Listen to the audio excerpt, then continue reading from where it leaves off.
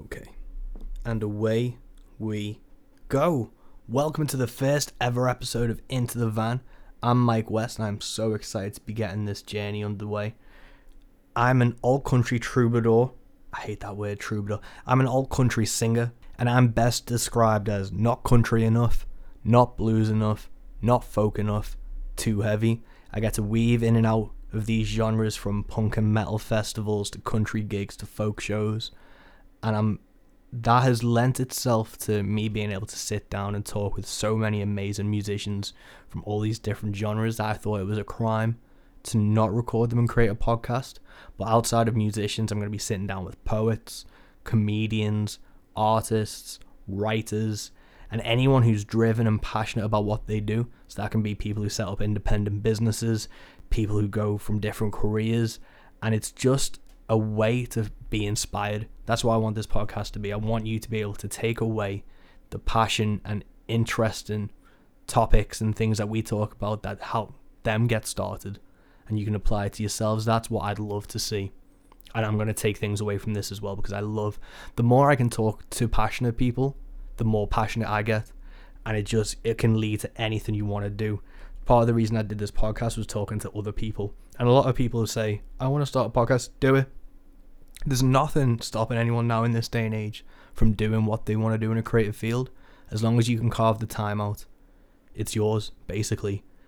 With this podcast, it is called Into the Van because it is recorded out the back of my Mazda Bongo. I've got a little camper van I tour UK and Europe with, and it's super comfy, it's super intimate, and it's a great place to record a podcast. And I wanted to record somewhere outside and a bit different because you can hear the rain, you can hear the weather, you can hear the wind, you can hear the traffic driving past, you can hear police sirens normally when you're recording around my neck of the woods. And it gives it a weight and a real world feel to it that I wanted. So it's not in a studio, it's not in a house, it's literally out the back of my van. And I think it pays off immeasurably. And I really hope you enjoy it. This is a completely new venture for me. I'm pulling in a lot of favors to get artists and people onto this, and people I've always respected and I've always talked with, but I've never sat down and recorded anything before. And this is a great memento for me to sit down with these people I know and respect and have a conversation and a chat and see where it goes, and ask them the questions that I've always wanted to, from songwriting processes to booking tours to working with labels to making festivals. And I've also been sitting down with venues and promoters. So if you're a creative person, you want to know how this industry works, I'm definitely going to be diving into that as well. I'm so excited to be doing this. It's going to be such a fun thing to do, and the first guest is a fucking doozy. I'm so excited to be getting this done. But let's get the boring stuff out the way. Well, not the boring stuff, the necessary stuff. Who this podcast is brought to you by, and it's not Squarespace, it's not any major promoters or sponsors or anything like that. This episode today is brought to you by me, Mike West. I am an independent musician and I am bringing out a brand new record called The Next Life. I've been working on this record for 2 years. I'm so excited to get it out there, and pre-orders opened on March 20th. This episode's coming out March 24th, so pre-orders are now open for my record. I'm going to drop some music so you can listen to it and see what you guys think before you go ahead and make a decision. Hopefully you'll dig it. But yeah, this is what I'm doing as an extra thing to the music because I love just everything creative, and I just want to be able to do more and see more and talk to more people and create things that people will enjoy. And that's the main thing musicians and artists do, is want to create something that people will enjoy. So the Next Life record is out for pre-order. I don't know when it's going to be physically released, as the pre-orders will help pay for the physical production and mastering of the thing. But I'm going to drop some music now for you to listen to.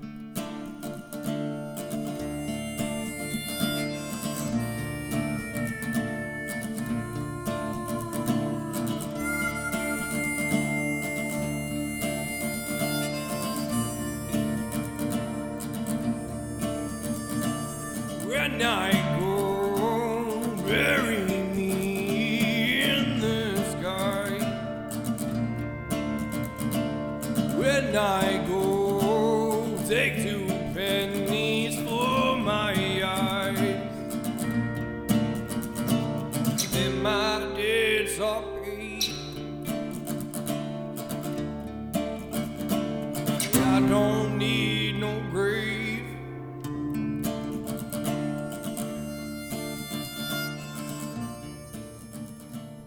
And hopefully you digged it.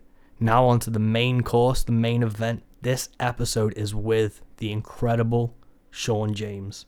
He's an American artist who is just fucking killing it.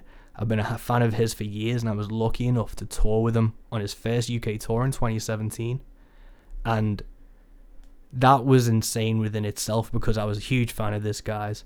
Saw he was coming to the UK, and I sent out so many emails because he put up where he was going to be, who his booker was with an email address, and if he wanted to book more shows, get in touch.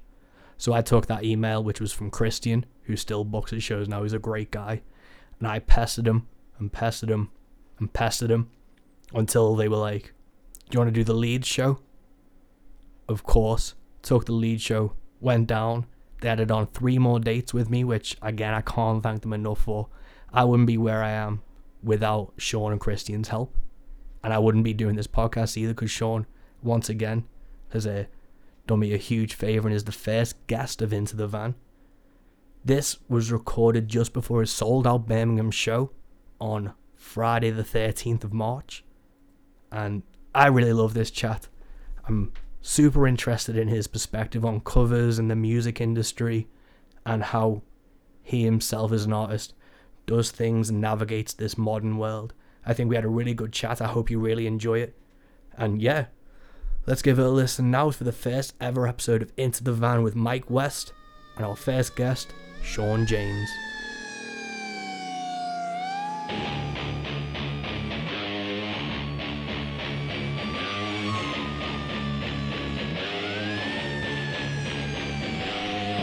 Welcome to Into the Van with me, Mike West.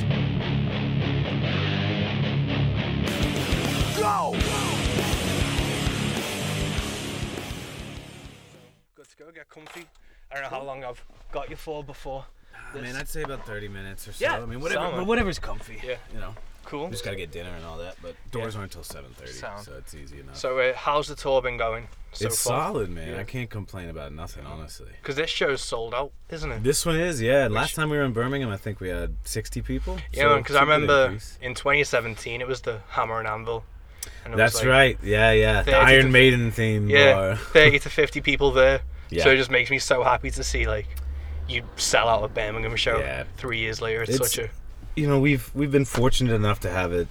It's a slow grow, but it is growing, so it gives you hope, you know. yeah. That's the thing, man. I was talking to him. I feel so bad. Last time I saw Christian was at the Amigo show in Stoke. Right. I was fucking so sick. Really? That day, man. Like, I don't know what happened. Finished work and stuff, drove up on a half day, and I just wasn't feeling good on the Right. motorway there. Pulled up and threw up. As soon as he saw you? No, like, as soon as I pulled up to the venue before he Yeah. showed up, it was that bad. I had to reverse back to get out the car. Holy shit. So I was just shaking for the entire. So I haven't like been able to see Christian properly and stuff. Yeah. But Yeah, he said he saw you over yeah, in Bridgestone, right? Yeah. Or It was the underground. Cobblestones, Yeah. Bridgewater. That's right. But we were talking about musicians, and it seems that I've been trying to work this thought in my head where musicians age like dogs, where the amount of time you put into it is actually more. So it's like how dogs age like every 7 years. It's Right. musicians. It's not until you really get to your 7th, 8th year that you kind of find your footing, and it's a really weird like thing I think because a lot of people will grind out for a year or two And then they not- get tired of it. and get burn tired of out. it. But Yeah. it's really like 5, It's a long 6. game, man. Yeah, You know, because, I mean, for me, with the Last of Us thing, that happened in the end of 2016, almost 2017. And by that point, I had been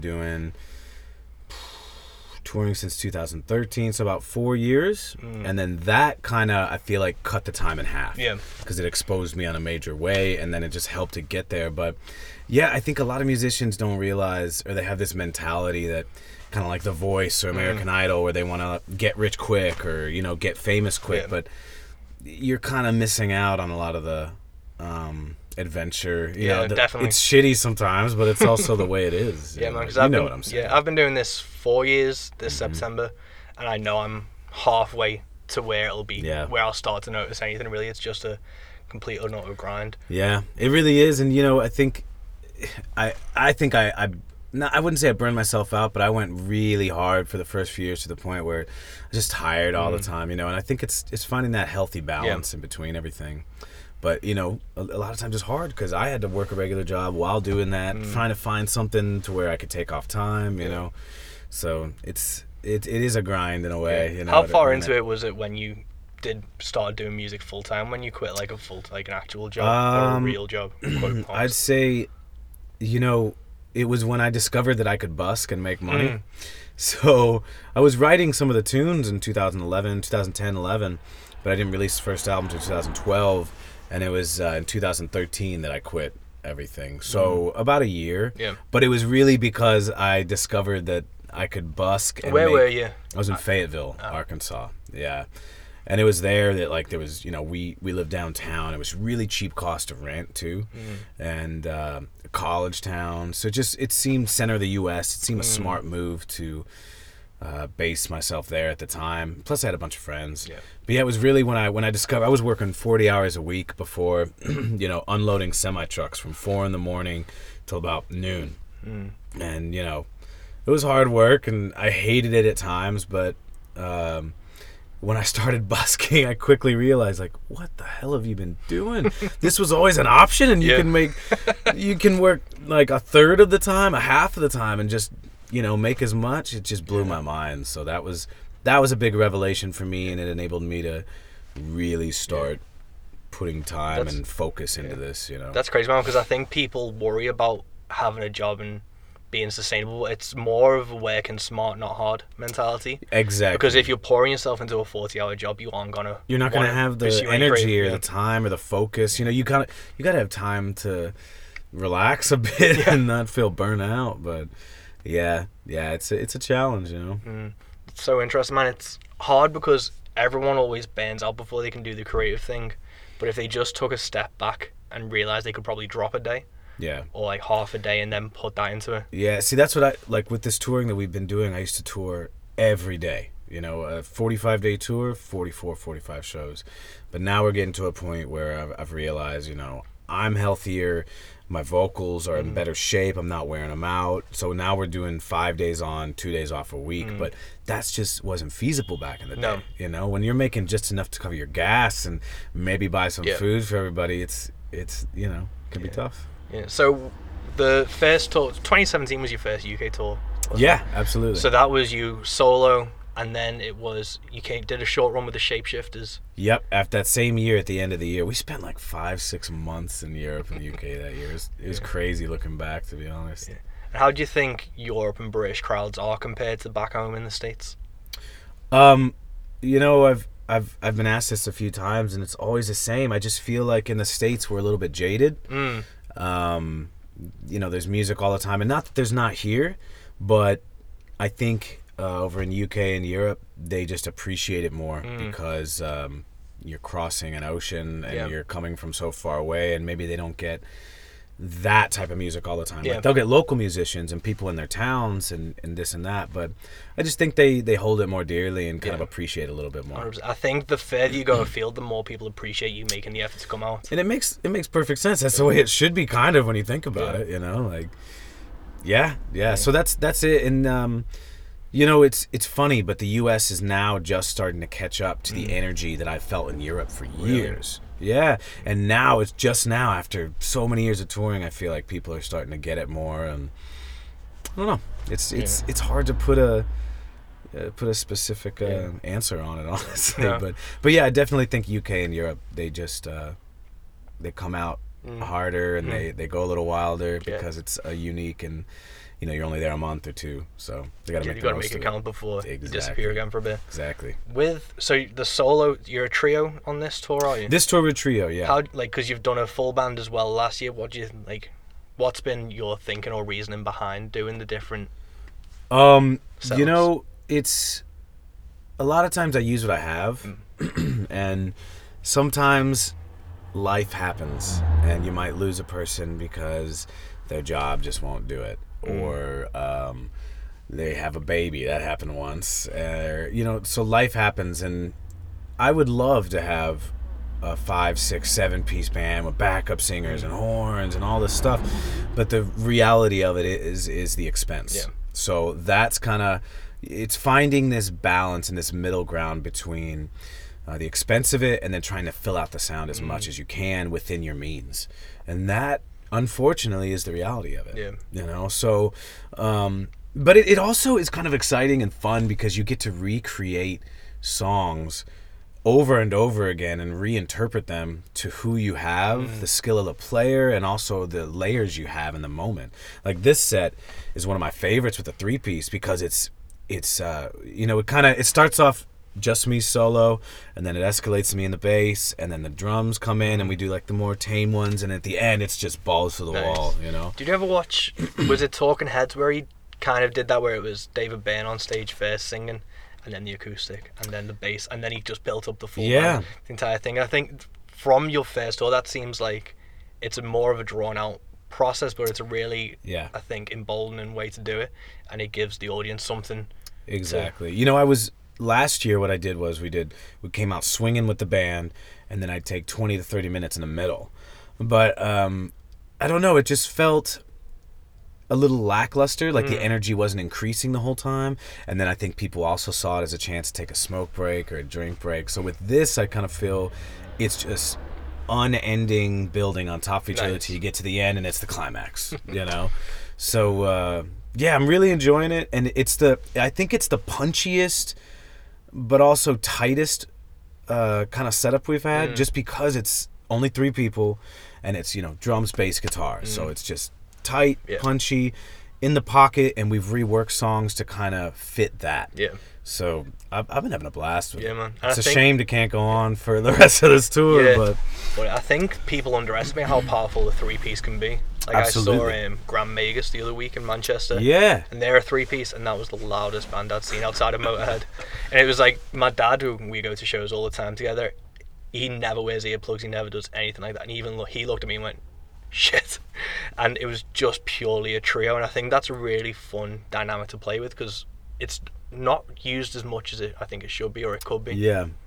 There's something about it to where you have the necessary layers for rhythm, for low end, and then you get your top end guitar, and it's the simplest, not the simplest, but as a band I think it's the simplest, but if you really hone it in and style it, you know, around what you have, it can be the strongest for sure. Cool, man. I saw a video of doing Like a Stone in this set. Yes, sir. Yeah, that sounds good. Was there a reason behind picking that song, or is it just... You know, I've always really, really liked that song, and lyrically what he's talking about in it kind of sadly relates to what happened with his death, his untimely death and all that. And, you know, I've had that song in my pocket ever since he died, but I didn't want to put it out there because I felt, I don't know if disrespectful is the right word, that's the wrong word. It felt a little like if I released it right after, I might have been like capitalizing on it happening, and it felt a little icky and weird. So I just waited. And this tour and this year, it's been long enough, and I was like, all right, it's time, you know. And I've had people request a Cornell song forever, you know, and I was like, all right. But yeah, I chose that one because I like, he did acoustic versions of it himself, which I loved, and I thought that I could take it and kind of, you know, like I always do with my covers, pay respect to the way it was, and then also add my little twist to it. That is the thing, man. I think with your stuff, especially when you do a cover, you completely take your own, because I've fucked around with Like a Stone, and I could never find the angle to make it mine, or to make it get a hold, and then I heard your version and was like, fuck, I'm never touching that one. Well, man, I don't think, honestly, I didn't really go too far from his version acoustically, but I think it's just a different type of intensity and energy I can put into it. And, you know, he had his own thing, and that's the best it will ever be, is the original, you know. But I just felt it was time to pay some respect, and, you know, because he's one of the best male vocalists there was, you know. So insane. I did a similar thing. I've been fucking around with a cover of Numb by Linkin Park, just because they're so entwined together now, Chris and Chester, and it's just a heartbreaking thing. But again, it's when do you play it, and when do you leave the space for it? I'm not trying to talk shit on other people, but I saw so many people jumping on this bandwagon of, oh, it's popular right now almost, or I'm going to get a lot of hits off this because it's in the media right now. And that's what exactly turned me off. I was like, that just felt wrong. So that's why I took some time and just, did it that way. But yeah, I'm happy with it. And we're going to do, everybody's been asking me, are you doing a recording of it? Yeah, I think I want to do it because I just moved to Seattle in the U.S., and that's, I believe, where he's from. So I want to maybe find a beautiful place out there that's affiliated with Seattle that people know, and do it maybe out in the woods somewhere in a cave or something. I'm gonna take my time with that one. I get requests for covers all the time, and I'm never offended or anything. I love it, but I feel like there's a fine line between being known for just doing covers and then originals. Yeah. So I like to space them out and not just put a whole ton of them out there, Yeah, I've been kind of vehemently against playing covers in my sets just because I'm still doing pub gigs, like 2 45-minute sets, and it's mostly originals. I do 3 covers, and people come up and I just shoot them down straight away. Yeah. And that's kind of put trepidation in then doing other covers. But with the actual covers themselves, do you have issues with the rights and things like that? How do you get around, or how do you deal with getting the rights to the certain songs and things? Like for the Shapeshifters album, like you did a full covers, was that a difficult task to get the rights to those songs? Not really. There's an agency, I don't know how it is in the UK and in Europe, but Harry Fox Agency is the one that you go through in the US, and they make it really simple. You have to do your research, so you have to find out who the publisher is. That's the biggest thing, who wrote it, all the information's correct, and then you go over there and you kind of prepay for what you think the streams may be, or the downloads. Or physical copies get a little tricky, and that's why we never physically pressed the covers album from the Shapeshifters. But yeah, man, I don't know, I feel like it's such a gray area, because anyone is allowed to technically release a cover after a song is released. You don't necessarily need permission. No. Anyone can go on YouTube and put a cover up. The permission wasn't necessary.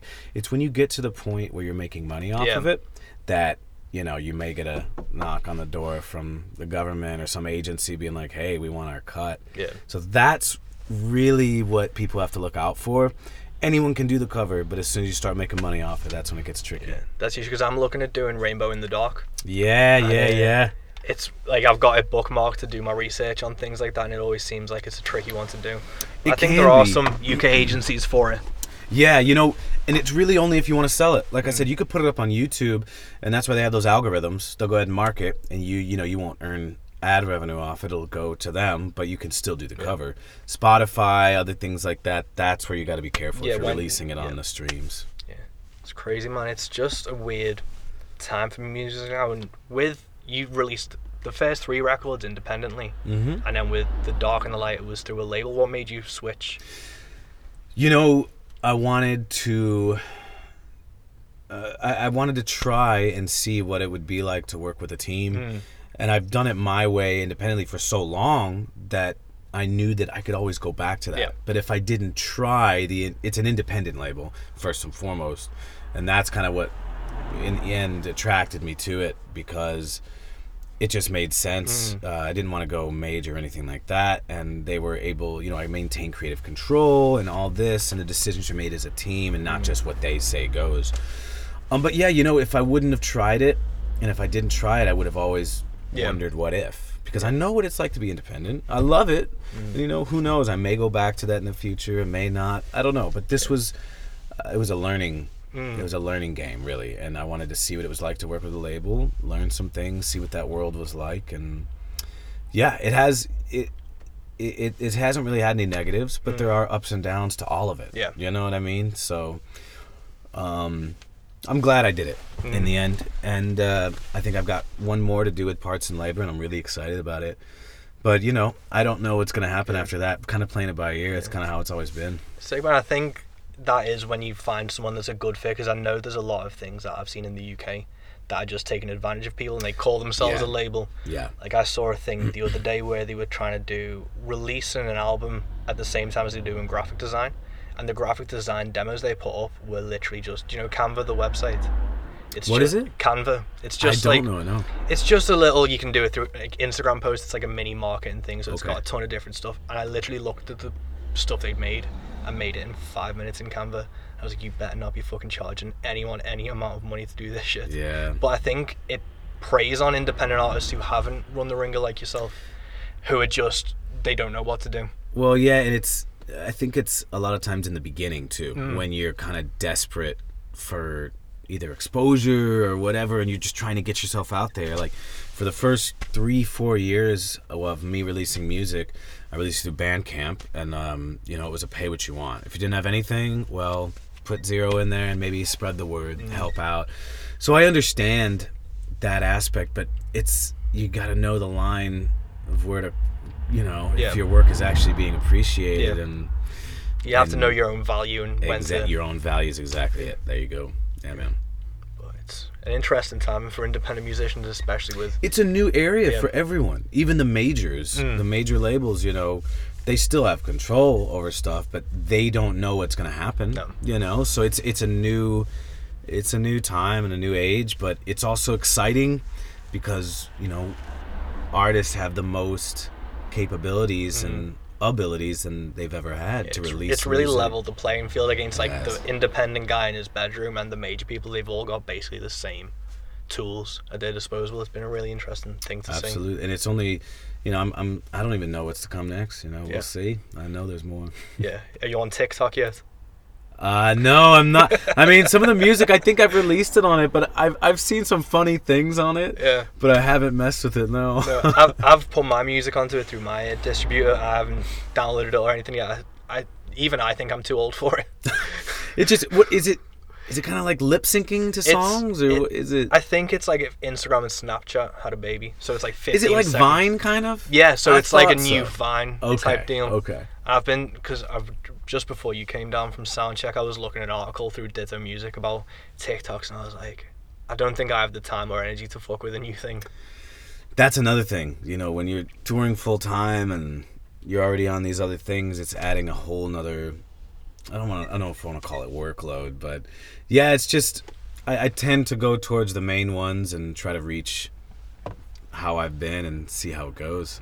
But yeah, I'm not opposed to it. It's just I like to wait and see what happens, and then if it's all right, then let's go for it. Because there was an app that came out last year that didn't... What was it called again? Because I remember you signed up to it. I signed up to it. Everyone, the industry in general, was like freaking out over this thing, and it was probably marketing and publicity. Yeah.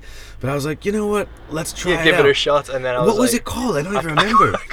I remember after a week or two, I was like, oh, this isn't gonna go anywhere for some reason. I don't know why. Yeah. But yeah, I did try that one, and then it seemed like a wasted effort. Yeah. Because when a new platform comes out, you kind of think if you're one of the first people to capitalize on it, you're ahead of the curve, and you might be able to connect with some people. Right. But then it's how many of these apps do you clog up your phone with down the line? Exactly. I can't even remember the name of it. They're making apps to release.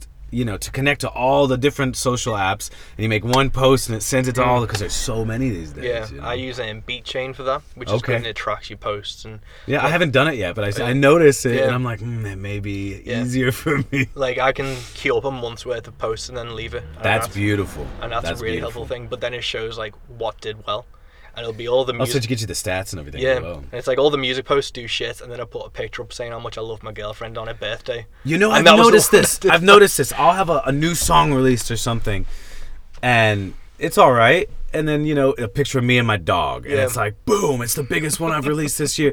I think it's because people want to connect and see you as a normal person, and see your day to day, because a lot of times artists don't present themselves that way. They only want to show what they want to be seen as.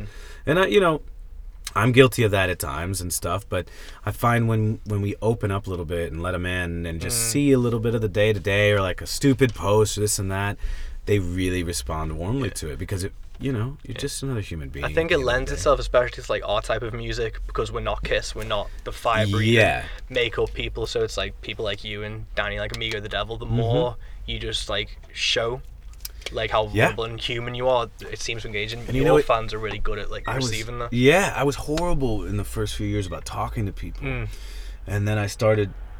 The more I did it, the better it got, and I noticed the energy of the shows got better because I was relating to them more. It wasn't that the music was any worse or better; it was just the fact that I was connecting to them on a human level and just speaking directly to them. And ever since, I've never stopped doing it, because it's something that just feeds the shows and makes you more genuine Yeah. than just, you know, getting up there, play the song and be done. Yeah, You know. definitely. I think like the middle part of speaking and stuff's really important. I've been gauged my way behind it because I'm like sarcastic as a person. Anyway. Yeah. So I try and put that through, but it's also after seeing you and Me the Devil and things, it's trying to give a bit more. So on the last few shows I've been a bit more honest, and the response has already been noticeable. It's been really weird. Yeah. And it's so uncomfortable at first. It's like the most uncomfortable thing, and you feel I felt awkward and just weird. And am I you know, phrasing these things right? Am I looking like an idiot? I'd hear recordings of it back, and I'd be like, oh, I hate it. But it's undeniable what you feel when you're on the stage when you get that connection. Yeah. You know, and there's no replacing it. I don't care how good you are or whatever. Like, relating on that basic human level and just connecting is the biggest thing. Will make the show 10 times better. Yeah, man. You know? It's a crazy thing that you don't really take for value, that people just want to connect with you, which sounds like you wouldn't not know that as a musician, because that's what you do at a base level, is connect with people through music. But they want to connect to you and your music. It's a really weird. They don't want, well, what I've noticed, they don't want an image or a front when you're on the stage. Like a lot of people, you know, I may dress up and wear a suit on the stage, you know what I mean? But that doesn't take away from the connection and being real, and it's a huge thing. You know, one of my pet peeves is, I guess, you know, every musician is different, but one of my pet peeves personally is when you can tell the person is staging a persona on stage, and when they get off, it's like they're a whole nother being. I'm like, oh, that's essentially fake. Yeah. You know? And not talking shit, it's just personally, I kind of get a bad taste in my mouth when I see that. Especially for like the younger acts, and I think it's done partly through being scared or nervous about it. That too, yeah. And they just, you know, I get it. It's scary. Yeah. It's weird, but exposing yourself to it and doing it is the only thing that's going to make it more comfy, and you'll get better at it. You know, you learn how to talk to people better, you know how to make them laugh, or it's glorious once you get used to it and you find yourself able to enjoy what you once hated like about performance, you know. So like when are you going to be releasing? I know you're doing Like a Stone, new record coming for Parts and Labor. Is there that in the pipeline? Is there a I'm writing it right now. I've been touring so much that, you know, when I get off the road, I don't want to focus on music. It's like you just kind of want to balance back out, enjoy family, and I don't know. It's I wouldn't say I'm struggling with it, but I'm still finding that fine line and balance between, you know, devoting all of my time to music, because I find that the less time I devote to it and the more time I give myself to just be, the better the songs come. Well, you get to recharge, and exactly. it's So I have an EP coming out that I believe will be sometime around the end of May. There's a new song on there and a remade older one with Parts and Labor, because we've just felt that it was time to really give this recording its due diligence with the quality, you know, because back in the day I was recording in my bedroom, you know, with one mic, and it's amazing. You capture a certain energy through that. But at the same time, so that's coming out I think at the end of May, and then, you know, I'll be releasing videos and covers and stuff kind of as I feel fit as we go. You know, my wife is getting better at videography and all that stuff, so now I have this inclusive thing to where if we feel inspired, let's just do it, which is beautiful. You know, before I had to hire or just, you know, arrange something and be super prepped for it, but now it's kind of in the moment. So that's also fun. That's the nice thing, man, because I've got Sony Vegas on my computer, and I just literally use my phone and take like 4 different videos of different angles and edit it together for a night. That's the other thing. Technology is making it easier and easier to pull 100%. these things off that you could not back in the day without a professional in their field. You know, it's beautiful. Yeah, cool, man. And moving up to Seattle, what was the reason behind that? Just to get away and You know, relax? I've always been attracted to that area with the natural beauty, and because that's the Pacific Northwest. Yeah, so it's a lot like Scotland and England and the UK. Like, it's raining a lot. It's very cloudy. It's a lot of people call it depressing, but I find it beautiful. Yeah. I find it romantic in a way, and I find it inspirational. So, you know, we've always kind of known that we would end up there someday, and always wanted it, but I don't know. I was living in LA, And I've had a great time in LA, but I hated the day-to-day existence of LA. Just to get anywhere, to do this, to do that, it took forever, you know. I love the nightlife and all the shows and all the activities and the opportunities. Yeah. But just to go to the grocery store was a hassle. To go, you know what I mean? Yeah. And little stuff like that. So we kind of got burnt out on it pretty quick. I was there about a year and a half. And then we toured for a year last year. And we were like, well, we're not going to live anywhere because it doesn't make sense to pay rent when you're never home. And then at the end of this year, you know, my wife, she had some troubles with her health, but she had surgery and she's doing better. So we kind of came to the conclusion that, okay, we need a home base, you know, just to kind of, I hadn't lived anywhere before LA for like 2 or 3 years. So we had that adventure and that thing, and now we kind of craved the nest. Nice, man. So we just, honestly, it was on a whim. After that last tour, I was like, you want to move here? Like, let's just. So I had storage units in LA, Arkansas, and Chicago. And we after the tour in Seattle, the last date was in Seattle. I drove all the way to LA, all the way to Arkansas, back to Chicago, and then looped all the way back around to Seattle. I was like, this was the worst way we could have done this, but it was an adventure. Yeah, I always get excited just because I'm a huge, like, obviously, like, Seattle's like grunge and things. Yeah. But Mount Rainier's near there. It's gorgeous, man. That's the thing I love about it. So we were going to move to Colorado, to the Denver, Fort Collins area. But when I thought about it, you're not actually in the mountains. You have to do a day trip to get there and then come back.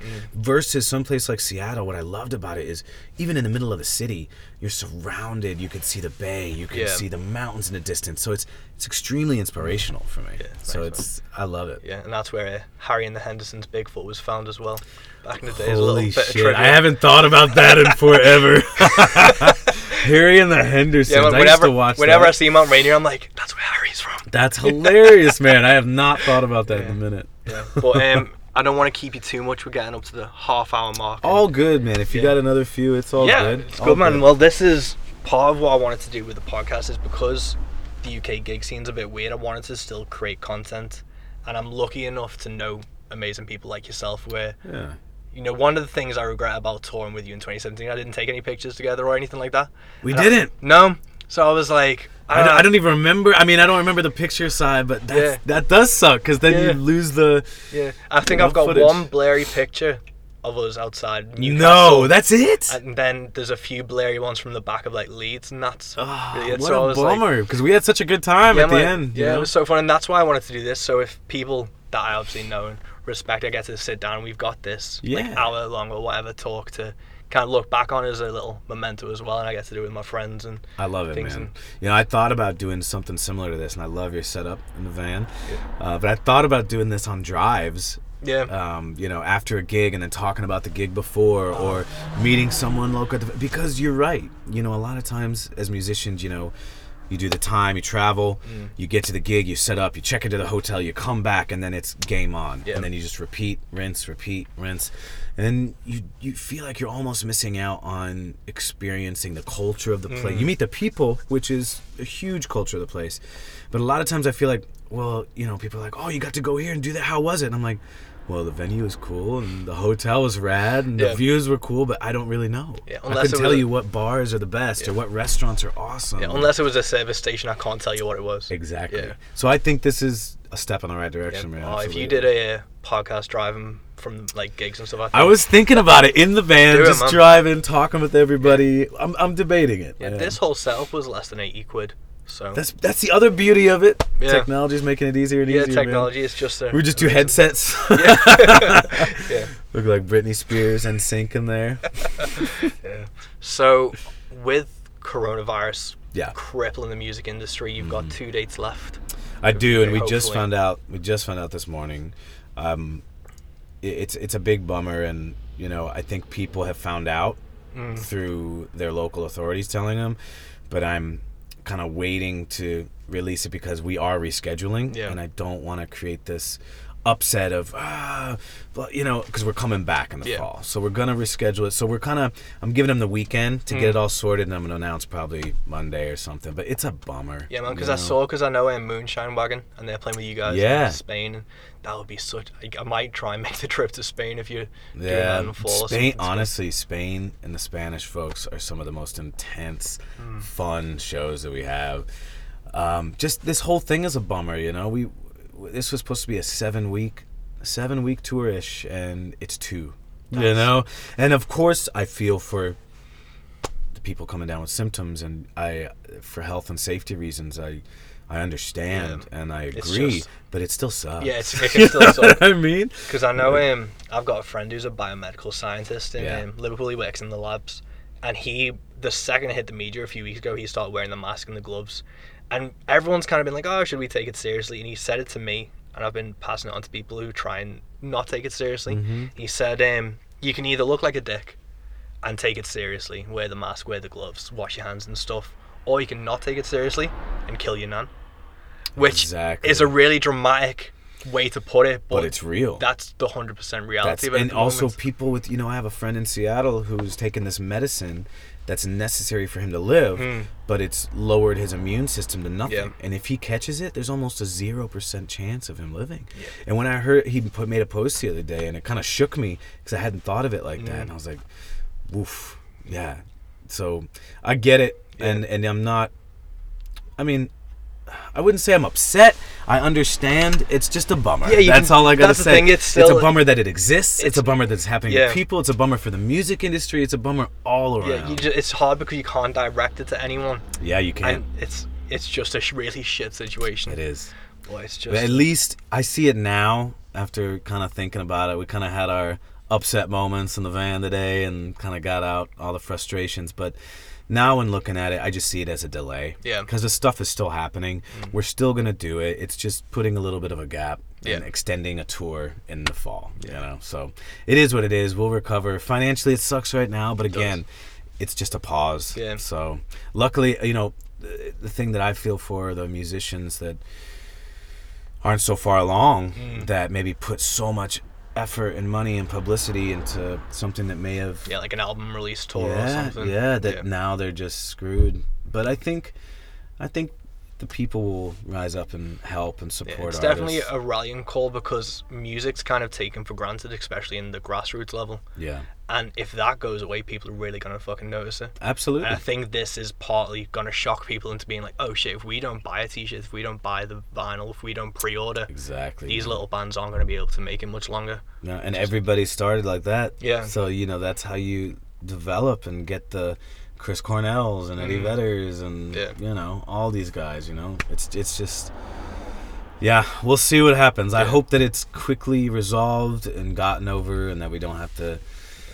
The human race doesn't have to deal with stuff like this too much more, but I'm also afraid because it seems like it's gonna continue, you know. I don't know how long it's gonna be lasting. I've got an April tour that we're considering pulling, depending on how quarantine goes and if the further along it gets. Right. The hopeful part is that I've seen decrease, I guess, in countries that have had it sooner than others. So I'm hoping that people, or a vaccine gets released or something. You know, no one really knows right now. Yeah, it's just all. It's a big gray area. You know, like it's hard to understand a lot of it, but. You know, I think we just stick by the facts we do know and try to protect each other as best we can. Yeah, boy, it's crazy, man, but we'll get a move on so you can get to sold out show in Yes, sir. Dead Wax. I'm so happy to be seeing you again. Hey, it's wonderful to do this with you, Mike. Catch up, man. And let's leave it not too soon next time, but thanks so much, Sean. I really appreciate this. Yeah, thank you, man. And there you have it. That is the first episode of Into the Van done. I really hope you enjoyed it. I had a fucking blast sitting down with him, and then he just tore the stage apart on Friday night. That was a fucking killer set. Unfortunately, as we've spoken, the podcast, his tour has been cancelled and rescheduled for the end of the year. If you want to know when those dates are, if you head to SeanJamesMusic.com, you'll be able to see when those dates are scheduled, and I implore you to pick up some new music and some records to support him through this time, because that's all we can do at this time with these musicians, myself included, is just keep supporting them online and offline as much as you can. So yeah, there we go, guys. Let me know what you think. I'd really appreciate if you recommended this podcast to a friend. We're just getting started, and I really want you along for the journey. It's going to be super fun. Again, Next Life, the pre-orders are now open for the record, so if you head to Mike333west.com, you can head to the Bandcamp store there, and if you dig the music, do a pre-order, and I'd really appreciate it.